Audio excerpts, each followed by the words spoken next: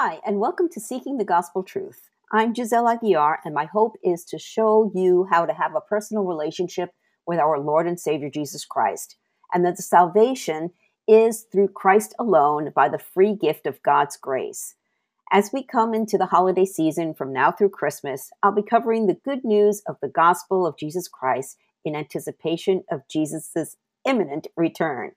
I pray that as you hear this message, it will encourage you to read the Bible for yourself. Seek the truth. Ask God to open your heart, eyes, and mind to understand what His Spirit is trying to tell you. The episode will begin after a short message.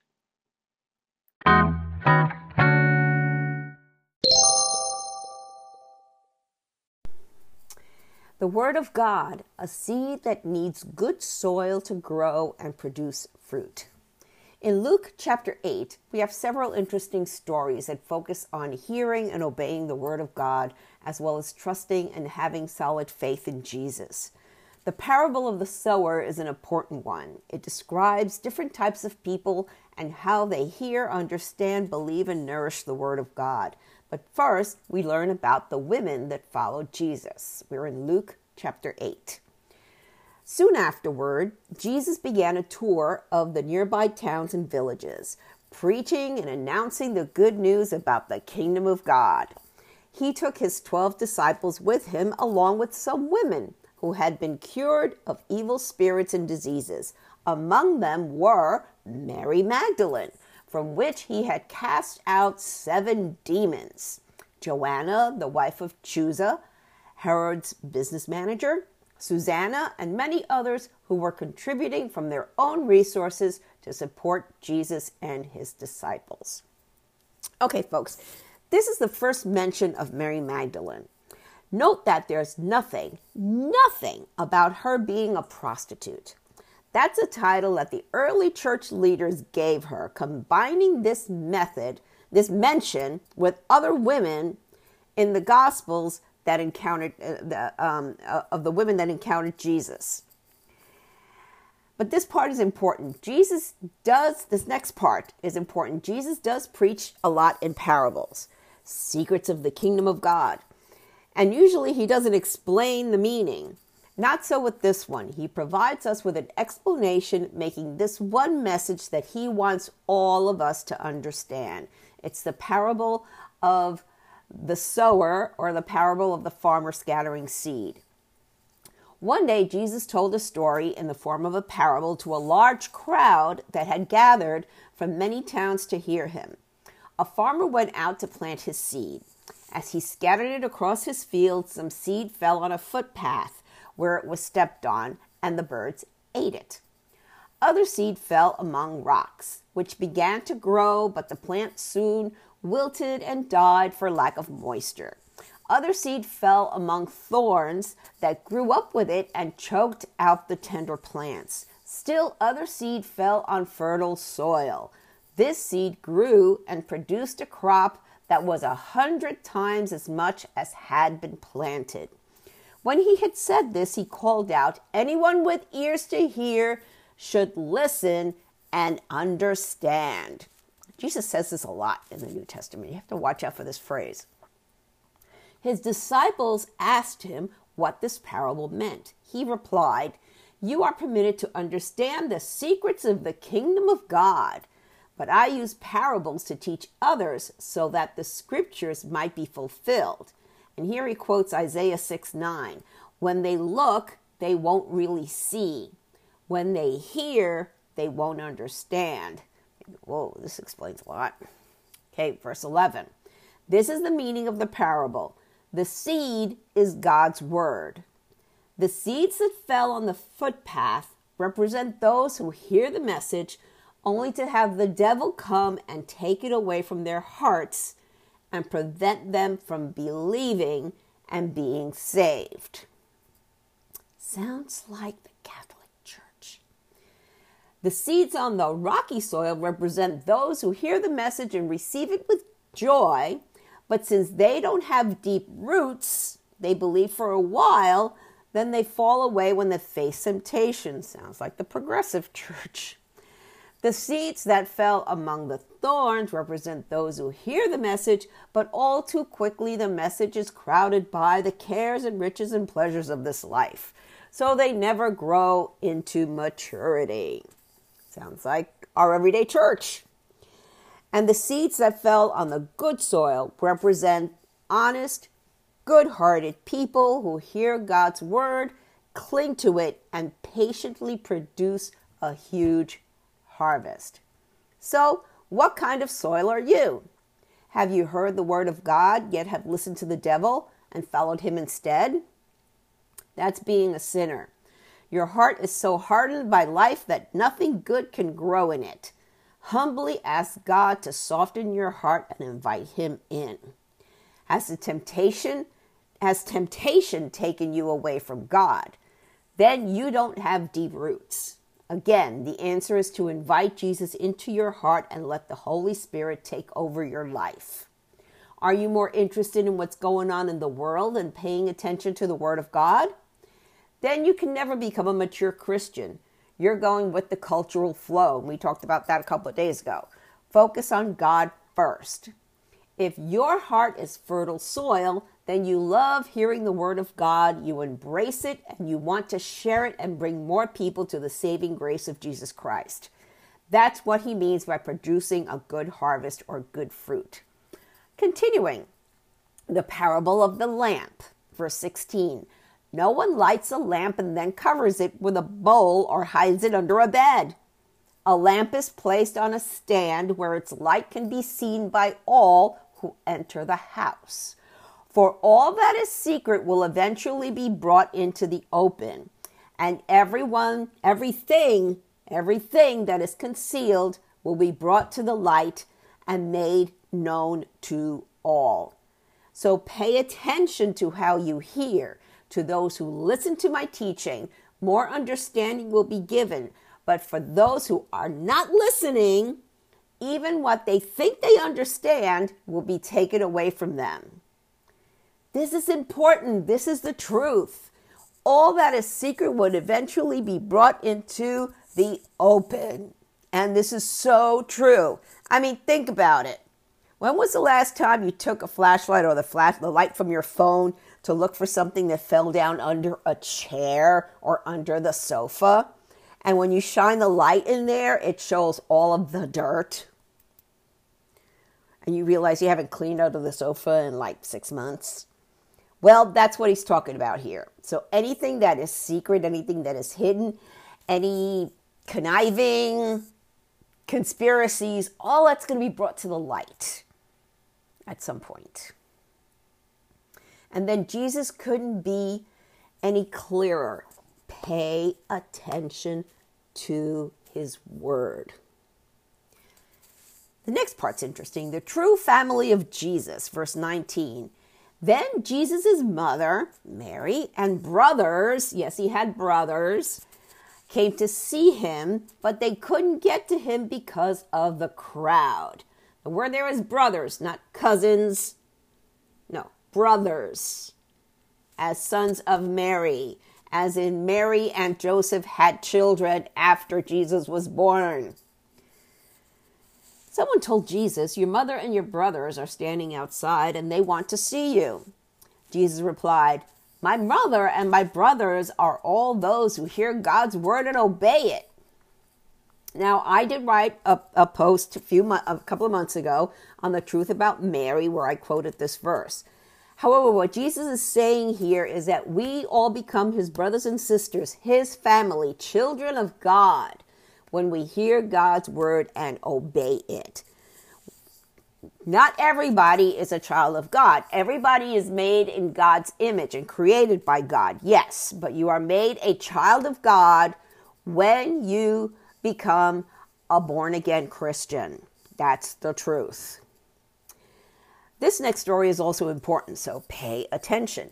Jesus calms the storm, verse 22. One day, Jesus said to his disciples, let's cross to the other side of the lake. So they got into a boat and started out. As they sailed across, Jesus settled down for a nap. But soon a fierce storm came down on the lake. The boat was filling with water, and they were in real danger. The disciples went and woke him up, shouting, "Master, Master, we're going to drown." When Jesus woke up, he rebuked the wind and the raging waves, and suddenly the storm stopped and all was calm. Then he asked them, "Where is your faith?" The disciples were terrified and amazed. "Who is this man?"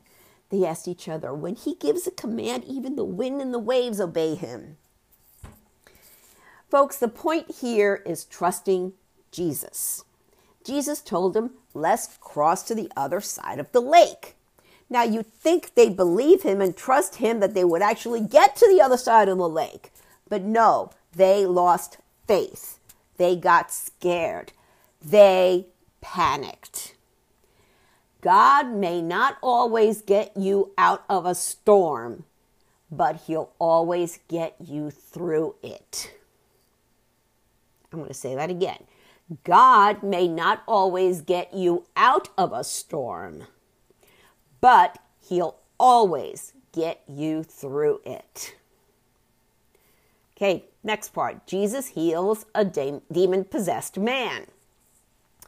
Verse 26, so they arrived in the region of the Gerasenes, across the lake from Galilee. As Jesus was climbing out of the boat, a man who was possessed by demons came out to meet him. For a long time he had been homeless and naked, living in the tombs outside the town. As soon as he saw Jesus, he shrieked and fell down in front of him, and then he screamed, "Why are you interfering with me, Jesus, Son of the Most High God? Please, I beg you, don't torture me." For Jesus had already commanded the evil spirit to come out of him. This spirit had often taken control of the man. Even when he was placed under guard and put in chains and shackles, he simply broke them and rushed out into the wilderness, completely under the demon's power. Jesus demanded, "What is your name?" "Legion," he replied, for he was filled with many demons. The demons kept begging Jesus not to send them into the bottomless pit. There happened to be a large herd of pigs feeding on the hillside nearby. The demons begged him to let them enter into the pigs. So Jesus gave them permission. Then the demons came out of the man and entered the pigs, and the entire herd plunged down the steep hillside into the lake and drowned. When the herdsmen saw it, they fled to the nearby town and the surrounding countryside, spreading the news as they ran. People rushed out to see what had happened. A crowd soon gathered around Jesus, and they saw the man who had been freed from the demons. He was sitting at Jesus' feet, fully clothed and perfectly sane. And they were all afraid. Then those who had seen what had happened told the others how the demon-possessed man had been healed, and all the people in the region of the Gerasenes begged Jesus to go away and leave them alone, for a great wave of fear swept over them. So Jesus returned to the boat and left, crossing back to the other side of the lake. The man who had been freed from the demons begged to go with him, but Jesus sent him home, saying, "No, go back to your family and tell them everything God has done for you." So he went all through the town, proclaiming the great things Jesus had done for him. Note here again, the demons knew who Jesus was. Just knowing that Jesus is the Son of God does not save you. You have to invite him into your heart. And if you click on over to my blog, there's a link there that shows you exactly how to do that. Jesus heals in response to faith. This is another interesting story. Verse 40. On the other side of the lake, the crowds welcomed Jesus because they had been waiting for him. Then a man named Jairus, a leader of the local synagogue, came and fell at Jesus' feet, pleading with him to come home with him. His only daughter, who was about 12 years old, was dying. As Jesus went with him, he was surrounded by the crowds. A woman in the crowd had suffered for 12 years with constant bleeding, and she could find no cure. Coming up behind Jesus, she touched the fringe of his robe. Immediately, the bleeding stopped. "Who touched me?" Jesus asked. everyone denied it. And Peter said, Master, this whole crowd is pressing up against you. But Jesus says, someone deliberately touched me, for I felt healing power go out from me. When the woman realized that she could not stay hidden, she began to tremble and fell to her knees in front of him. The whole crowd heard her explain why she had touched him and that she had been immediately healed. Daughter, he said to her, your faith has made you well. Go in peace. While he was still speaking to her, a messenger arrived from the home of Jairus, the leader of the synagogue. He told him, your daughter is dead. There's no use troubling the teacher now. But when Jesus heard what happened, he said to Jairus, don't be afraid. Just have faith. She will be healed.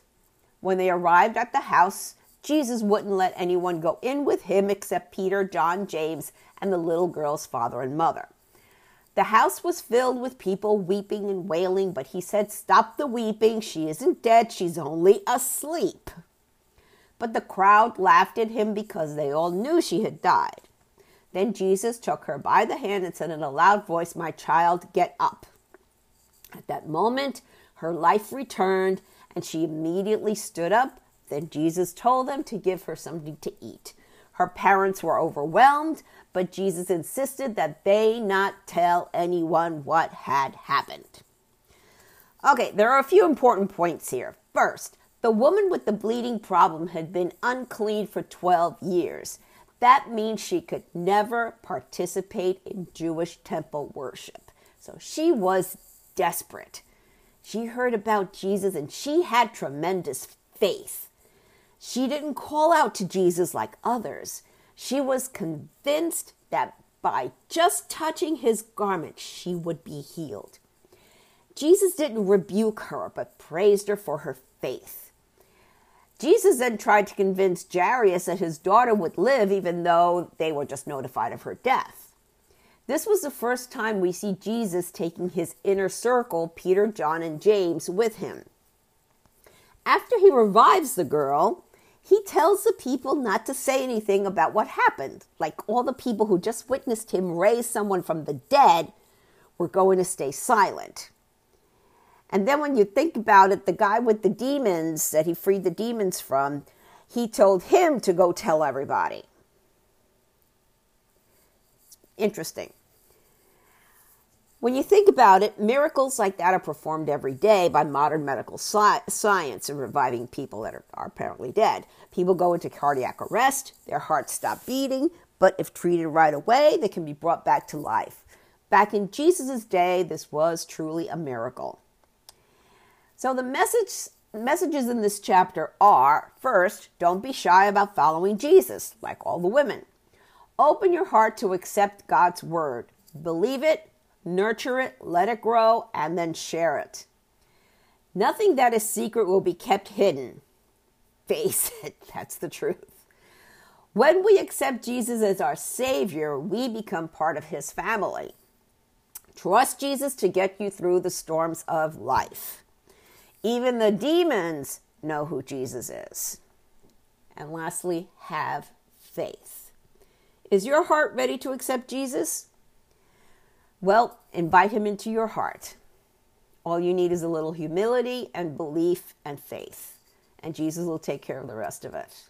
If you don't know what to say, there's a prayer in the show notes, or you can click on over to my blog and click where it says how to invite Jesus into your heart. He's knocking at your heart. Just let him in. Soli Deo Gloria. To God alone be the glory.